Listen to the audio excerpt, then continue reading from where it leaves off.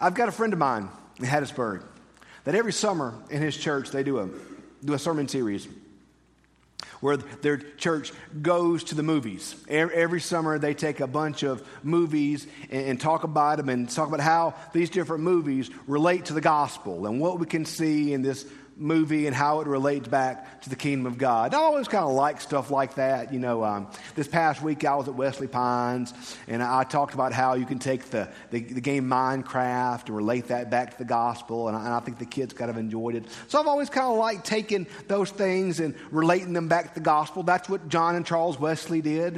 If you go back and look at the early hymns that Charles Wesley wrote, there weren't any music to them. It was just words, because the Methodists would take the words that Wesley wrote and then sing those hymns to whatever the popular songs were of the day. So Methodists have always kind of been good at taking cultural stuff and pointing it back to Jesus. And so I've always kind of wanted to do that with movies, but my problem is it'd be all Star Wars. You know, that's kind of what it would end. We'd talk about all 9 Star Wars movies and then we'd be done. So, you know, I want to kind of, I'd have to watch more movies than Star Wars, I guess, if we were gonna do that. But speaking of Star Wars,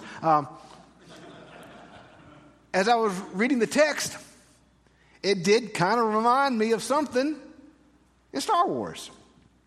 I don't know how well versed you are in Star Wars. I'm pretty well versed because what's the theological word, Tim? Nerd? Is that the right? Yes, that's the right word. So, but if you're unfamiliar with Star Wars, there is a Jedi by the name of Obi-Wan Kenobi.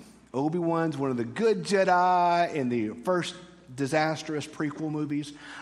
He's a Jedi and he's noble, and he fights the bad guys, the Sith. And when Episode 3 ends, Obi-Wan has defeated, spoiler alert, Anakin Skywalker, who becomes Darth Vader, has defeated him, but yet the good guys lost.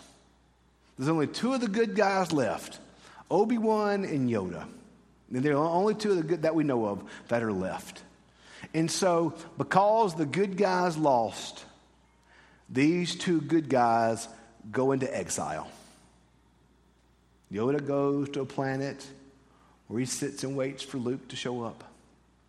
And Obi-Wan, he goes to a desert planet named Tatooine, where he takes the young male Skywalker child, Anakin's son, takes him to his uncle, and there Obi-Wan remains, doing penance, because they lost.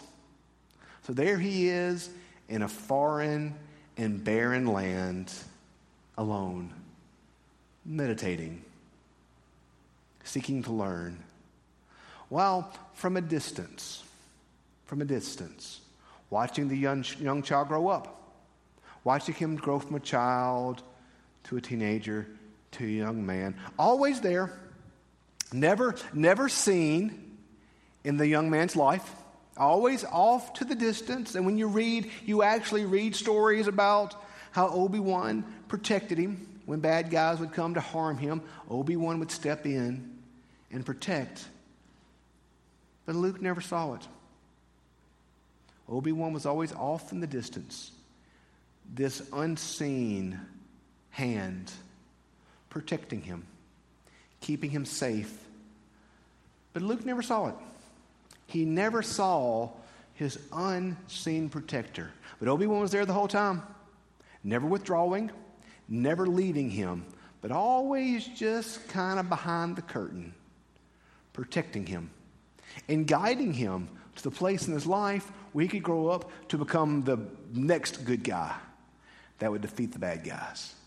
And Obi-Wan was that silent guiding force getting him to where he needed to be. It's a very scriptural concept. Kim this morning read out of Romans, one of my favorite verses. My 2 favorite life verses in Scripture to me are Romans 8:28. We know that all things work for good for those who love God and are called according to his purposes. In Genesis chapter 50, verse 20, what man intended for evil, God intended for good.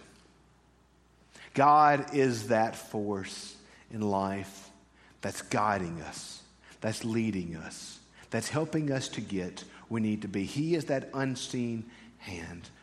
Or perhaps it's just all coincidence. It's just coincidence, I would think, in Scripture today we read. It's just dumb luck that Naomi just happens to be from Bethlehem. I wouldn't read anything into it, but it's just coincidence that, the man that happens to show Ruth and Naomi kindness, and that they show kindness, just happens to be Boaz. But don't read anything into that. That's just coincidence. And it just happens to be coincidence that another man could have redeemed this property and redeemed Ruth, and he was not able to do it. Just pure coincidence. Don't read anything into that. Just coincidence. And it was just coincidence then that Boaz, of course, married Ruth, a Moabite, and redeemed her and brought her into the fold of Israel. And just dumb luck that they happened to have a son who just happened to be the father of Jesse, who just happened to then be the father of David. But seriously, just coincidence. Don't see anything bigger than coincidence there. And just so happens that then David happened to be the founding one that established the throne to which Jesus would inherit and be the King of Kings and Lord of Lords, and is often called the Son of David in Scripture. Just dumb luck. Don't see the guiding hand of God in any of that. Of course that's God's guiding hand. There are no coincidences in God's economy. There's no dumb luck in the kingdom of God. God is the one that is guiding, and God is the one that is leading, and God is the one that is directing our steps and helping us to be where He needs us to be when He needs us to be. The entire book of Ruth is about the unseen guiding hand of God that guides Ruth and Naomi and Boaz and even the other redeemer to the place that they need to be so that they can be faithful in that moment. Before that, we read Esther. Esther is the book, we said, where God's name is never mentioned. God's name is not mentioned once in the book of Esther. Prayer is not mentioned once in the book of Esther. But when you read Esther, you see that God is the one that just so happened to put a Jewish woman as the queen of Persia so that she could save her people. Yeah, it's just dumb luck. No, it's not dumb luck. It's not coincidence. It is the providential hand of God at work in all things. We may not see it. We may not understand it, but God is that loving force in our life guiding us to where we need to be. I think back to when as a kid you learned how to ride your bike, at least I did. And of course your parents are out there with you, kind of pushing you. And they give you a little push and you start pedaling. And you look back and realize they aren't there and you're doing it by yourself. And then of course you realize they're not there, so you fall off and scrape your knee. But they were there the entire time. They were giving you the freedom and the power to do it and to learn, and they were guiding you, but you had that responsibility as well. So there's a beautiful mystery, y'all. There's a beautiful mystery to God and sovereignty and free will. And I'm not going to lie to you, I don't understand how it all works together. Kim this morning read, those who He foreknew, He predestined. And so there is this scriptural truth that God is in charge and that God is at work and that God is doing more than we can ever understand or ever know. There is no doubt scripturally that God is sovereign in all things and that God is at work in all things, and we can trust God in all things. But there's also that scriptural truth of human freedom. I love the Old Testament, how when they come into the promised land, Moses marches them between two mountains. One representing blessings and one representing curses. It says, choose. Choose today, life or death, blessings or curses. Choose. I love how Joshua gets the people at the end of Joshua and says, choose this day whom you will serve. Whether the gods of the neighbors in here or whether the Yahweh. Choose. But as for me and my house, we will serve the Lord. Choose. So there is this beautiful mystery of our choice and our freedom and how it unfolds into God's sovereign plan. How does it work? I don't know. I'm not going to lie to you. I don't know. But I know that today I'm empowered by the Holy Spirit to be faithful And I'm empowered by God to serve him. And I'm empowered by God to seek after him. And I'm empowered by God to live a holy life, a holy transformed life. But also know that the fate of the free world is not on my shoulders either. And that there's a God who's in charge. So you are empowered by God to live holy for him today. But there's a God at work in ways that we'll never understand. There's an unseen hand at work, and that hand is God's. See, God has a plan.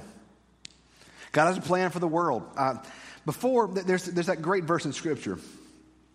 It says, Jesus Christ was the lamb that was slain before the foundations of the world. I love that concept.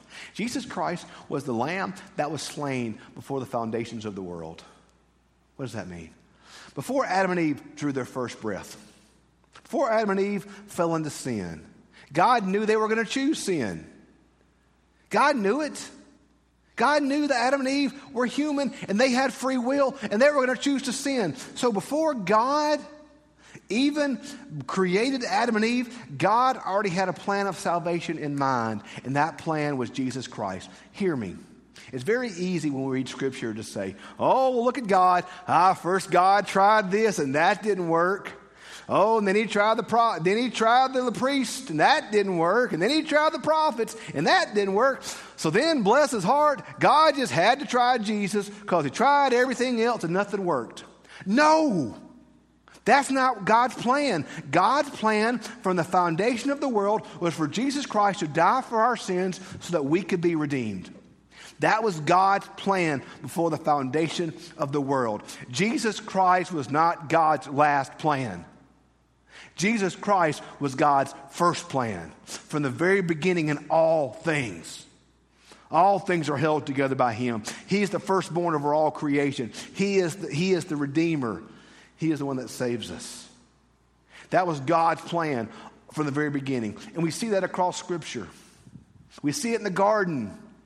In Genesis 3, right after Adam and Eve ate the fruit, the Lord cursed the serpent and said, one day I'll put enmity between her offspring and your offspring, and you will bite at his heel and he will crush your head. So in the very moment of our fall, God told Satan, one day an offspring of hers will crush your head. Who is that offspring? Jesus Christ.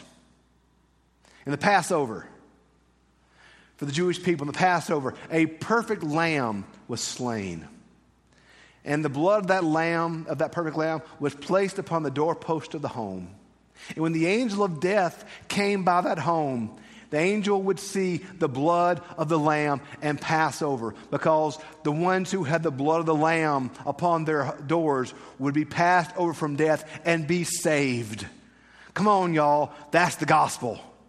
What can wash away my sin? Nothing but the blood of Jesus. What can make me whole again? Nothing but the blood of Jesus. Oh, precious is the flow that makes me white as snow. No other fount I know, nothing but the blood of Jesus. Passover points directly to that.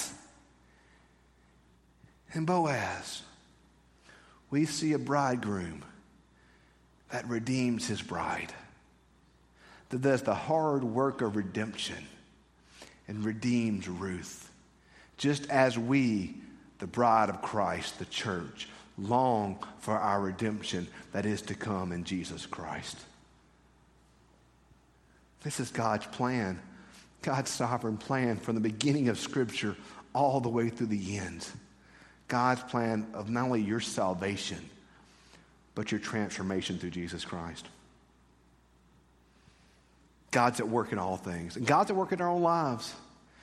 We might not understand it. We might not know it. But it's by no accident. We've already established there aren't any coincidences in God's economy. It's by no accident you're working the job you're working. It's by no accident that you're living in the house you're living in. It's by no accident you're doing what you're doing, where you're doing, when you're doing. There aren't coincidences in God's kingdom. There aren't coincidences in God's world. God's at work in all these things. God has you where he has you for a reason. God has you doing what you're doing for a reason. You may not understand it. You might not know it. You might even be mad about it. But God has you where he has you for that purpose. What is that purpose? I don't know. You might not know. But God knows. Because all things work for good for those who love God and are called according to his purpose. Trust. God's at work in your life, even the broken places. I've always said the power of God is not that God stops bad things from happening. The power of God is that God can redeem anything. God can bring good out of anything, even the broken places. And even the broken pieces, God can bring good out of anything. So then what do? We learn to trust. We learn to trust in that unseen hand when we can't see it and we can't even feel it. We have to trust that the same God that guided Ruth and Naomi and Boaz is the same God that guides us. The same God that guided Jesus Christ, the same God that guided Peter and James and John is the same God that guides us, and we trust. But we don't just passively trust, we actively trust. Like, I'm a worrier. That's my default. My default setting is worry. I tell people when I was at my last church, we had several break-ins to our church, and one of the break-ins, I was teaching a camp at Camp Wesley Pines, and I got a phone call that Sunday morning saying, hey, somebody broke into church. So I found the director and said, hey, I've got to go. We had a break-in. I got there. And, of course, I got to church, and there wasn't anything I could do. The police were there. There was nothing I could do. So somebody said, why is Andy here? They said, well, somebody's got to worry. It's what I do. I worry. That's my move. But I had a friend of mine tell me, he said, Andy, when you're worrying, ask God. Ask yourself, God, what are you trying to teach me in this? What is the bigger spiritual lesson I'm to learn in this anxiousness? What is the bigger spiritual picture that you're trying to paint in my worry? What is the bigger spiritual lesson that you're trying to show me right now in this moment? Because I don't get it. Lord, teach me. To trust in God is not passivity.